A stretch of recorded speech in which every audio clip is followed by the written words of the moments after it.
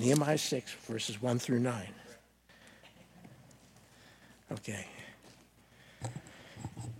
Okay. Now when it was reported to Sanballat, Tobiah, to Geshem the Arab, and to the rest of our enemies that I had rebuilt the wall and that no breach remained in it, although at the time I had not set up the doors in the gates. Then Sanballat and Geshem sent a message to me saying, "Come, let us meet together at Seraphim on the plain of Oh No." I love that, the plain of Oh No. But they were planning to harm me. So I sent messengers to them saying, "I'm doing a great work and I cannot come down. Why should the work stop while I leave it and come down to you?" They sent messengers to me 4 times in this manner, and I answered them in the same way. Then Sanballat sent his servant to me in the same manner, in the 5th time, with an open letter in his hand. In it was written, "It is reported among the nations, and that Geshem said that you and the Jews are planning to rebel. Therefore, you are rebuilding the wall, and you are to be their king according to these reports. You have also appointed prophets to proclaim in Jerusalem concerning you. A king is in Judah. Now it will be reported to the king according to these reports. So come now, let us take counsel together." Then I sent a message to him saying, "Such things as you are saying have not been done, but you are inventing them in your own mind." For all of them were trying to frighten us, thinking they will become discouraged with the work and it will not be done. But now, O God, strengthen my hands. May the Lord bless the reading of his word. Now, we've been studying the book of Nehemiah together, and now we're moving into chapter 6. Chapter 4, chapter 5, chapter 6 really are all dealing with spiritual warfare. And we saw in chapter 4, there were enemies from outside the camp of Israel who were attacking in. Nehemiah and the people resisted, and they kept on with rebuilding the walls. Chapter 5, which we talked about last week, you saw the enemy within the camp. God's own people were persecuting God's own people. And they literally, it got as bad as they actually put children to slavery. But Nehemiah, he called them to account. He called them to repent and fear the living God. And they did. They repented, and the work began again. This morning we're in chapter 6, and we'll see another series of attacks. But the difference here is that the attack is coming directly to Nehemiah himself. If the enemy of our soul, the devil, can get a spiritual leader out of the way, it impacts more than just him and his life. It impacts all those who he is leader over. And that's what we'll see today. The enemy will attack Nehemiah directly. But we'll see that Nehemiah will fight and resist this attack through discernment and faith. So how does the enemy influence us to sin, and how should we resist? How does the enemy influence us to sin, and how should we resist? First thing, the enemy wants us to compromise our integrity, but we must fight by honoring our commitments. The enemy wants us to compromise. That is his goal. He wants us to do something, say something that will bring shame on the name of God. Look at verses 1 through 4. It says, "Now when it was reported to Sanballat, Tobiah, and Geshem the Arab, and the rest of our enemies that I had rebuilt the wall, and that no breach remained in it, although at the time I had not set up the doors and the gates. Then Sanballat and Geshem sent a message to me, saying, 'Come, let us meet together in Seraphim on the plain of Ono.' But they were planning to harm me. And so I sent messengers to them, saying, 'I am doing a great work. I cannot come down. Why should the work stop while I leave it and come down to you?' And they sent messages to me 4 times in this manner, and I answered them in the same way." The reality of our Christian faith, our Christian witness, it rests on the foundation of your trust in Christ and your integrity to honor that trust. So let me ask you a question right up front. Does your life match your words? Does your life match what you preach? Does my life match what I preach? When people see the way you live, do they see Christ in you? Or is it only in the circle where you're with God's people? Because what the enemy wants to do is he wants us to go against, compromise our integrity, compromise who we are before the Lord. Let me give you a definition of compromise. Someone who goes against their convictions, their beliefs. They do something which damages a reputation for honesty, loyalty, or high moral values. And when God's people compromise, when we act the way those that do not believe act, those that don't know Christ, they look at that and they shake their head and they say, see, there's no power. There's nothing to that Christianity. They're no different than us. So let's just eat, drink, and be merry, for tomorrow we die. But if we live with boldness for Christ and we stand for what we believe, it makes a difference. Today's message is going to help us to understand Satan's tactics. And looking at Nehemiah, it's helpful to understand that there's always a spiritual battle behind the scenes. And there is an enemy that is a powerful foe, but we have a God who's much more powerful. And we can stand and fight in his strength. But we must not be naive. The enemy wants to harm us. That is his goal. He wants us to fall.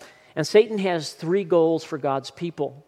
Number 1, Satan wants to steal the eternal significance of your life. He wants you to get so wrapped up in the stuff going on today that you can no longer even believe that God is on the throne. He wants you to get so wrapped up in the stuff and the minutiae of life that you pull back and stop being bold for Christ. Second, Satan's ultimate goal is to kill you, but he cannot do that without God's permission. So instead, he wants to make your life miserable. He wants you to believe that there is no hope. He wants you not to believe the gospel, what we celebrate this morning. He wants you to be hopeless. Third thing, the enemy wants to destroy your relationships. He loves it when Christian marriages disintegrate. He loves it when there is division in the church. And even more, he loves it when you're part of that division. That's the enemy's plan. But the Bible teaches, for those of us that love and know Jesus Christ, that he's actually a toothless lion. 1 Peter 5:9 says that we can resist him, stand firm in the faith, and he will flee from us. Now, if you know and love Jesus Christ, then you are adopted by the King. You have a right relationship with God. You're adopted into the family of God. And we have the strength and the ability through the work of the Holy Spirit and standing on his truth to fight and resist the enemy. But the enemy's goal is to have us fall, and particularly the enemy likes to attack leaders, spiritual leaders, and leaders in the church. And we see this here with Nehemiah. This attack is going to be focused on him. Now, Nehemiah, he's a strong and capable leader, and he's done a great job of resisting the enemy's attacks. And the enemy is getting frustrated. Under Nehemiah's gifted leadership, the people have just about rebuilt all the walls. As a matter of fact, the wall is built all the way around. The only thing left to do is to hang the gates. Then he can start focusing on the people within the walls, strengthening them. And since Sanballat and his friends had failed stopping the people from working, now they're going to shift their attack and they're going to focus on the leader, Nehemiah. Look at verses 1 and 2. It says, "Now when it was reported to Sanballat, Tobiah, and Geshem the Arab, and the rest of our enemies that I had rebuilt the wall and that no breach remained in it, although at times I had not set up the doors in the gates, then Sanballat and Geshem sent a message to me saying, 'Come, let us meet together at Sharim in the plain of Ono.' But they were planning to harm me."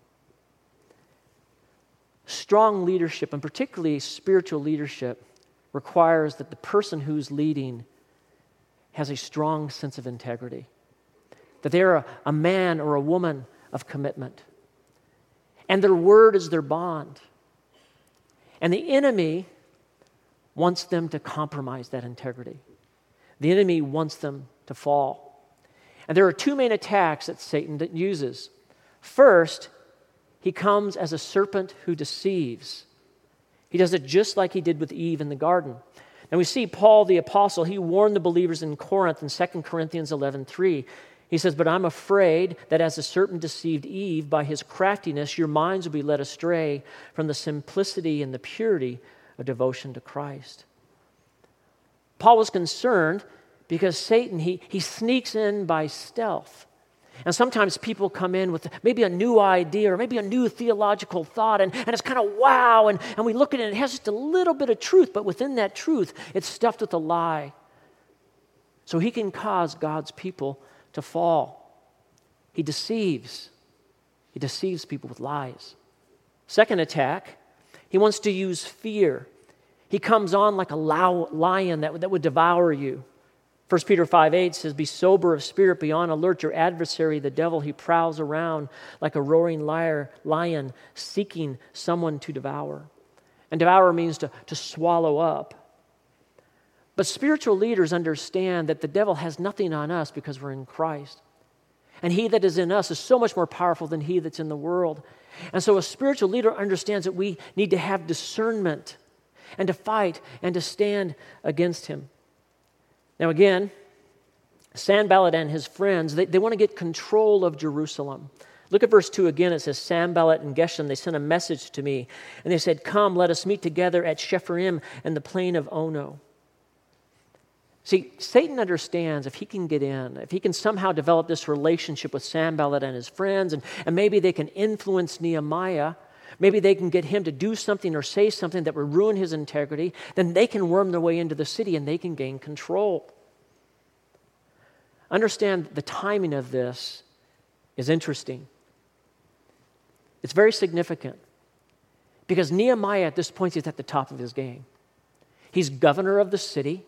Basically, the walls are all built. All he has to do is hang the gates. And it's oftentimes at the pinnacle of success is when the enemy likes to come in because your guard is down. Everything's going good, looking good. This is when they send the notes. They haven't been able to get to him before. Now they're going to try a new tactic. And sometimes it's at that point of success when we drop our guard. And you see this throughout the Bible. Think about David with me, right? David was at the pinnacle of success. He had success militarily.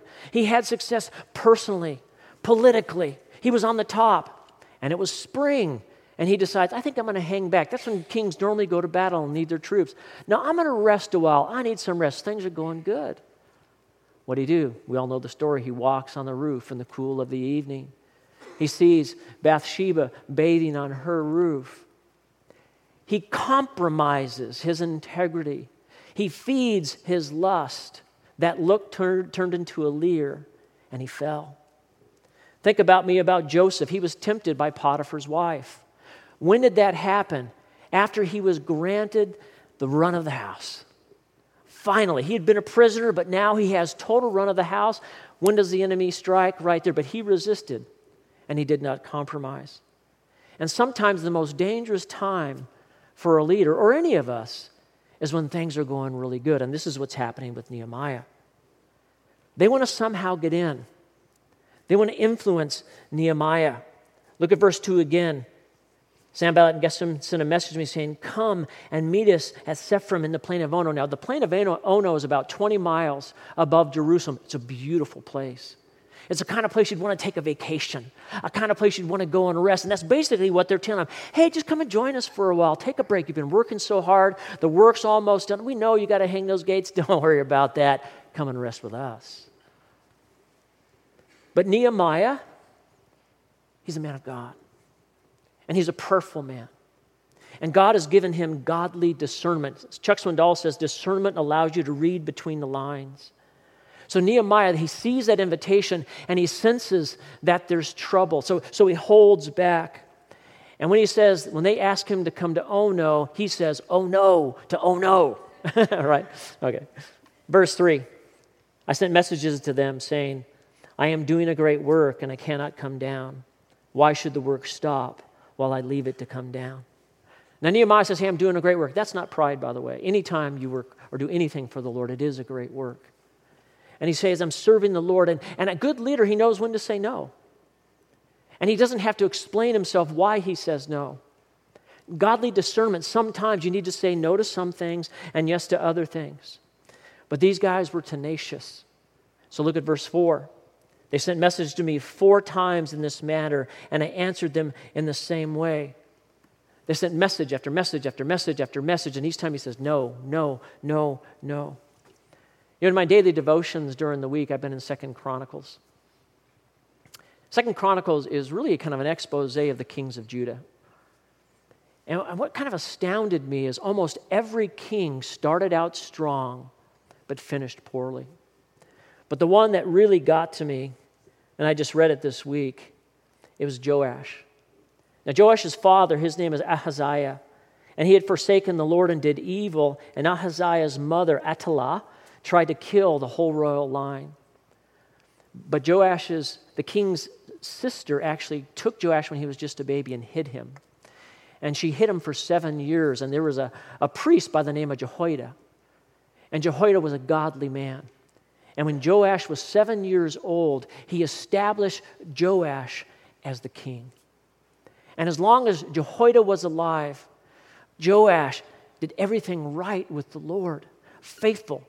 They rebuilt the temple. They got rid of all the idols in the land. Faithful, faithful, faithful. And for many years, there was peace in Jerusalem. But as soon as Jehoiada died, other leaders within Jerusalem came and started to influence Joash. And Joash followed after them and started to worship false gods. Same thing is happening here with Nehemiah. They're trying to get in. They want to influence him. They want to pull him away from the true and living God, to dishonor God and to compromise. Now, the enemies of God tried to get Nehemiah to compromise, but he rejected their offer because of 3 convictions. The first conviction, he discerned that they were lying and they wanted to harm him. Now, guys, this is just called spiritual discernment. Nehemiah is a prayer warrior. He seeks the Lord in his word. He seeks the Lord in prayer, and the Lord revealed it to him through the work of the Holy Spirit. Spiritual discernment. Second conviction was he was convinced of the greatness of God and the greatness of the work that God had called him to do. Nehemiah understands that he had a commitment, that God had called him to this work and to complete the work. And when God calls you to something, he wants us to complete the work. And so he's going to be faithful to obey all the way to the end. Warren Wiersbe says a leaderless project is an aimless project and eventually falls apart. Leaders must be good examples to stay on the job. And Nehemiah understood his commitment. He could not quit. He must take it all the way to the end. And that's what they want him to do. They want him to leave before it's complete. The gates aren't hung yet, but they want to get him out of there. Third conviction, the Jews had nothing in common with Sanballat and the crowd. Sanballat is a Samaritan. Tobiah is an Ammonite. Geshem is an Arab. They have nothing in common with the Jews, and sometimes we need to be very careful here. Now, God has called us to reach out into a lost and dying world, hasn't He? And He's called us to have relationships with those that don't know Christ. But the level of the relationship is important. Be careful. He doesn't want you to have an intimate relationship with an unbeliever.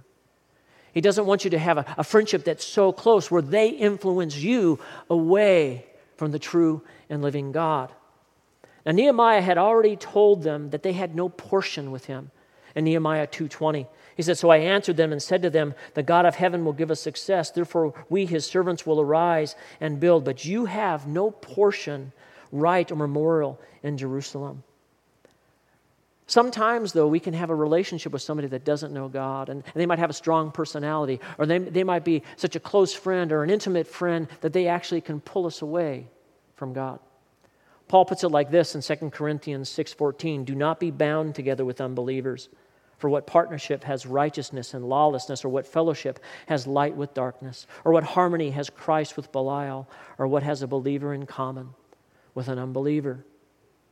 If Nehemiah had cooperated with Sanballat and his allies, they very easily could have harmed him, but they also might have pulled him away from the very work that God had called him to do. I read an interesting story this week. It's written by a pastor. His name is Dave Goetz. And he was talking about where his wife's integrity was challenged. Now, his wife was an experienced nurse, and she had recently switched jobs. And she got to go work for, again, 2 doctors that she had worked for previously. She said it was like coming home, coming back to a family. And her first evening in the clinic, a young mother came in with an 18-month-old son, and he needed his final shot for routine immunization, and his mother also came in for a physical. And there were new patients to the clinic. And so Jana, she gave the boy his shot, and then the mother took the boy back to the waiting room to his sister and grandmother. And then Jana, she went to record the vaccination on the boy's chart, and when she pulled out the vial, she realized she gave him the wrong vaccination. And then she looked and she realized the vaccination that she gave him was one he had had months earlier already. But what she went through internally is what I want you to see. But she kind of had a battle happening within her own heart and within her mind. She said to herself, no one will ever know. I mean, no harm was done. I can't tell the doctor. I mean, this is my first day on the job, and the doctor's going to think that I'm incompetent. Now, it can't hurt that boy, can it? And it doesn't hurt to be immunized twice for the same thing, does it? Oh yeah, he still needs the right vaccine. And what am I going to tell the mother? And then she had a very important thought. She says, but I will know, and God will know. And she said, I got to tell the doctor. And so she stood outside the room as the mother was getting her physical, and she's waiting. And finally the doctor came out, and she ran up and she said, look, I made a big mistake. I gave him the same vaccination he had months ago. And the doctor went, whoa. And then he thought for a while, and he said, wait a minute, it's okay. The child's immune to that. It's all right, not a big deal. I'll tell the mother, and we'll reschedule another appointment. She kept her integrity. She did not compromise. She did what was right. And the reason I wanted you to hear that story is because so often when we think about serving the Lord or not compromising, sometimes we think about serving God as the big things, right? I'm going to be a missionary, or I'm going to do a great thing for God. But can I tell you something? The battle is often fought in the little things. It's those day-to-day decisions that we make where we decide to do what is right, where we make decisions for Christ over even something that may benefit us. Nehemiah was that man. He did what was right. He did not compromise. First thing we see, the enemy wants God's people to compromise our integrity, but we must fight by honoring our commitments.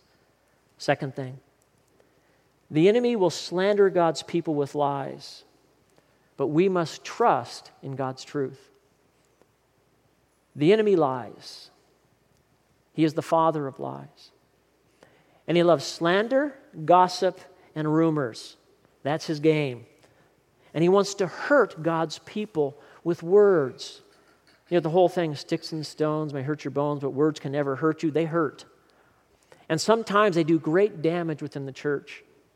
Look at verses 5 through 9. It says, and Sanballat sent his servant to me in the same manner a 5th time with an open letter in his hand.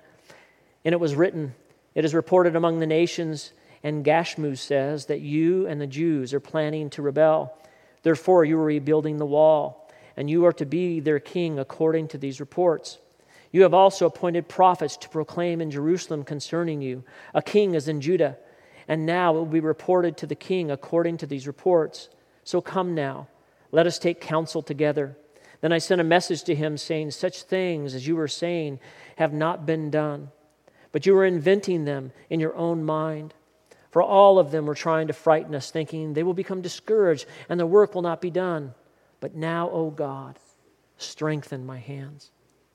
So what Sanballat does is he sent 1, 2, 3, 4 letters. Those didn't work, so now he sends a 5th letter. And this is a letter that is accusing Nehemiah, but it's called an open letter. Now, an open letter means it's open to everyone to read. That means the word is going to spread. What is that? Rumors, gossip, right here, slander. Now, this is not a new attack. The enemy had already been saying these things about Nehemiah. We know this from Nehemiah chapter 2, verse 19. It says, but when Sanballat the Horonite and Tobiah the Ammonite official and Geshem the Arab heard it, they mocked us and despised us and said, what is this thing you are doing? Are you rebelling against the king? Well, they were just saying it, but now they put it in writing. And they want everybody to know it's in writing. And they also want everybody to know the king is going to hear about this. Now, slander is common. And oftentimes, God's people are slandered, and you see it throughout the Scripture. Our own Lord Jesus was slandered. Listen to this. This is what the enemies of him, the Jewish leaders, said to Pilate in Luke 23, verses 1 through 5. It says, "And the whole body of them got up and brought him before Pilate. And they began to accuse him, saying, 'We found this man misleading our nation and forbidding to pay taxes to Caesar, and saying that he himself is Christ, a king.' And so Pilate asked him, saying, 'Are you the king of the Jews?' And he answered, and he said, 'It is as you say.' And then Pilate said to the chief priests and the crowds, 'I find no guilt in this man.' But they kept on insisting, saying, 'He stirs up the people, teaching all over Judea, starting from Galilee, even as far as the palace.'"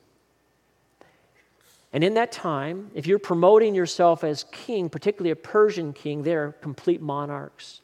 Man, they do not stand for that. Off with your head immediately. Warren Wiersbe said this about the commentary about this open letter. I want you to understand what that is.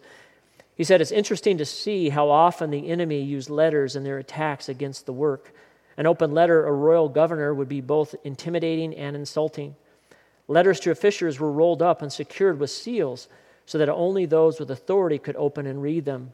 But Sanballat wanted the public to know the contents of the letter because he hoped to undermine Nehemiah's reputation and his authority." So this is a tactic to gain control. And what we're dealing with here is a rumor. It's gossip. It's not true, but they want it to be perceived as truth. Why? Because they want them to fall. They want to make sure they stop the rebuilding of the walls. They do not want those gates hung. And the enemy, this is his game. He loves it. He loves to stir up gossip. He loves to cause rumors. He loves itching ears. He loves it when people say, "Did you hear? And what's going on? And have you heard what I heard?" And ooh, man, that's what he loves. He's in it. Now, Paul the Apostle is concerned about that, but also the writers of Proverbs. Let me read you Proverbs 20:19. Proverbs 20:19 says, "He who goes about as a slanderer reveals secrets. Therefore, do not associate with a gossip." And Paul the Apostle said this to the Corinthian church. He was concerned for them.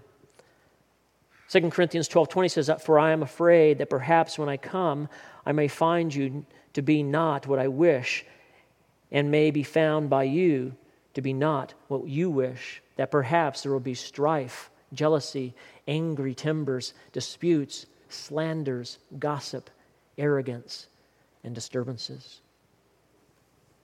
And so often, slander, rumors, gossip, it's pointed at a godly leader, because if they can get that godly leader down and out of the way, it impacts everybody who's under him.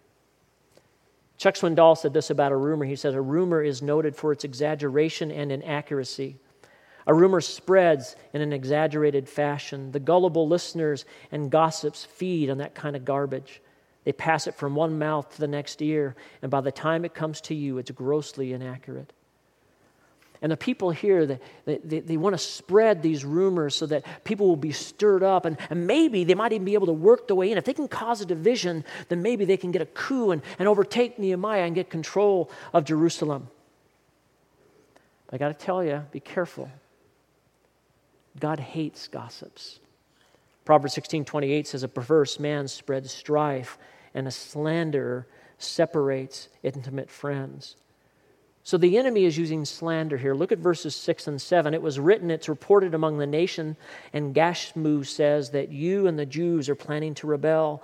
Therefore you're rebuilding the wall, and you are to be their king according to these reports. You have also appointed prophets to proclaim in Jerusalem concerning you, a king is in Judah, and now it will be reported to the king according to all these reports. So now let us take counsel together." Yeah, we're going to help you out, Nehemiah. By the way, Gashmu is another way to say Geshem. Same person. He's an enemy. He's Sanballat's friend, and they're against Nehemiah. And what they're hoping to do is it's not really a way to help him. They're hoping he'll come out and meet them. Probably they're going to harm him or hurt him or kill him. By the way, they probably already sent this letter to the king as well. That's a warning. That's a threat when they said that. So what does a godly leader do? I mean, how do we fight slander and gossip and rumors? Let's look and see what Nehemiah did. Look at verse 8. Then I sent a message to him saying, such things as you are saying have not been done, but you are inventing them in your own mind. We'll see three things. Nehemiah's response to slander. First, in verse 8, Nehemiah calmly denied the charge. He said, such things as you are saying have not been done. He's saying, what you guys are saying right now, it's an absolute lie. I deny it. I do not agree with it. So he's letting everybody know up front, not true. First thing. Second thing, verse 8, he puts the blame where it belongs. He says, but you are inventing them in your own mind. There's no reality here. It's just an invention of your mind. You guys are saying it's true, but I'm telling you, it's not true. Third thing, he brings his frustration to God in prayer. I would say that's the main thing. Look at verse 9. For all of them were trying to frighten us, thinking they will become discouraged with the work and will not be done. But now, O God, strengthen my hands. Bottom line, slander and gossip, it hurts people. Rumors, when they're started and they're incorrect information, it can cause literally whole ministries to crumble. And each of us at one time or another may experience a rumor or gossip or slander. It's interesting, just this past week, a rumor got started about me. No kidding. I got called by a leader, and he called me and said, can I come and talk to you? And I said, sure. And he said, somebody has come to me and told me that you don't believe in six-day creation. And I'm like, what? Of course I believe in six-day creation. I think the six-day creation is vital for the gospel. I mean, the God of all eternity out of nothing spoke, and everything was created in 6 literal 24-hour days. And it shows the very care and concern that he has for his creation, as well as his care and concern for us, because we are made in his image. Absolutely, I believe in the gospel account, in the creation account, in Genesis. And he's like, oh, okay, no problem. Here's the problem. The person that thought he heard me say something like that didn't come to me and didn't ask me what I believed. Instead, went to somebody else who had to come to me. What is it? That's a rumor. That's gossip. And if it's not taken care of, it can be stirred up and it can be spreading out. And did you know that Pastor Rob doesn't believe in the six-day creation? I don't know. I don't know. Those kind of things happen all the time in a church setting, and we need to be careful. Because slander and gossip is the major reason for disunity within the body of Christ. As a matter of fact, God gets very angry with it, and he's against it, and we're commanded not to do it. Paul says this in Ephesians chapter 4, verses 31 and 32, let all bitterness and wrath and anger and clamor and slander be put away from you, along with all malice, but instead be kind to one another, tender-hearted, forgiving each other, just as God in Christ has forgiven you. I love what Will Rogers said. He says, live so that you wouldn't be ashamed to sell the family parrot to a town gossip. I love that. I came across a really interesting story about rumors. Now, I don't know if you were alive in 1973, but in 1973, there were a lot of shortages that were happening. There was a major stock market crash. It lost 45% in just a few days, and there were shortages of oil and gasoline and electricity and even onions. And the U.S. kind of spiraled into a period of economic stagnation. But then, believe it or not, right in the midst of this economic turmoil, there was a scare that people were going to run out of toilet paper. True. It started with unsubstantiated rumors. It started in November of 1973 with news agency reportage that a shortage was happening in Japan. And then a U.S. congressman, he issued a press release. This is what he said. He said, the U.S. may face a serious shortage of toilet paper within a few months. A toilet paper shortage is no laughing matter, he said. It is a problem that will potentially touch every American. And then it went wild. And then Johnny Carson heard about it. And then he shares it on The Tonight Show. And then millions of people heard about it. And guess what? They raided supermarkets. Matter of fact, for 4 months, there was a shortage on toilet paper. It even started to be sold on the black market. But then all of a sudden, people realized that it wasn't true, that it was a story. It was a rumor. That's what happens when rumors spread. It's not true. But we as God's people are never to do that, are we? I want to leave you with an application in just the final few moments. So how do we fight? How do we fight compromise? How do we fight slander? Guys, we need to be people of conviction. We need to be people of conviction. Nehemiah was a man of conviction. Now, a conviction is determined by belief. A belief is what you hold, but a conviction is what holds you. Now, Paul the Apostle believed that to be a person of conviction, there was only really two options for people. You could either be like the world, or you could have your mind changed, transformed by the Word of God. This is what Paul the Apostle says in Romans 12:2. He says, "Do not be conformed to this world, but be transformed by the renewing of your mind, so that you may prove what the will of God is, that which is good and acceptable and perfect." And if you want to be a person of conviction and be able to stand the attacks of slander, be able to stand the attacks of rumors, be able to not compromise your walk, then you need to be a person of conviction. It's interesting, Psalm chapter 1, verses 1 through 3 says almost exactly the same thing, but a little differently. Let me read that to you. He gives us a prescription on how to be a person of conviction. Psalm 1 through 3 says, "How blessed is the man who does not walk in the counsel of the wicked, nor stand in the path of sinners, nor seat in the seat of scoffers. But his delight is in the law of the Lord, and in his law he meditates day and night. And he will be like a tree firmly planted by streams of water, which yields its fruit in season, and its leaf does not wither. And whatever he does, he prospers." So you can be influenced by the world, or you can be influenced by the Word of God. If you're influenced by the world, basically the psalmist is saying you don't want to do that. You don't want to take counsel with the wicked. You don't want to mingle with sinners. You don't want to hang out with scoffers. Instead, prescription is what's going to impact your attitude. And a person of conviction is a person who delights in God's Word. A person of conviction is a person who meditates on the Word of God. And when you do that, it will transform you, and it'll make you a man or woman of conviction. And you'll be like a tree that is deeply planted with deep roots by water, and you'll yield spiritual fruit in its season. And what you do for the Lord will prosper. Nehemiah was that man. And you and I are called to be that man or woman. He did not take counsel with the wicked, but his delight was in the law of the Lord. Amen? Let's pray. Father, these have been a series of serious messages, Lord.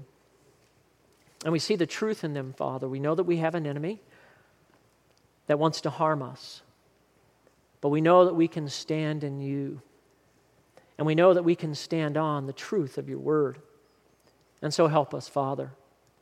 Help us to be people of integrity, to be people of our word. Help us to honor Christ in both word and deed. We pray, Lord, that you would use us and allow us to glorify you by our actions and our deeds. Help us, Lord, to know your word. Help us to trust you and to dive deep in prayer. Help us, Lord, for you are so good. In Jesus' name, amen. Can I please have you stand?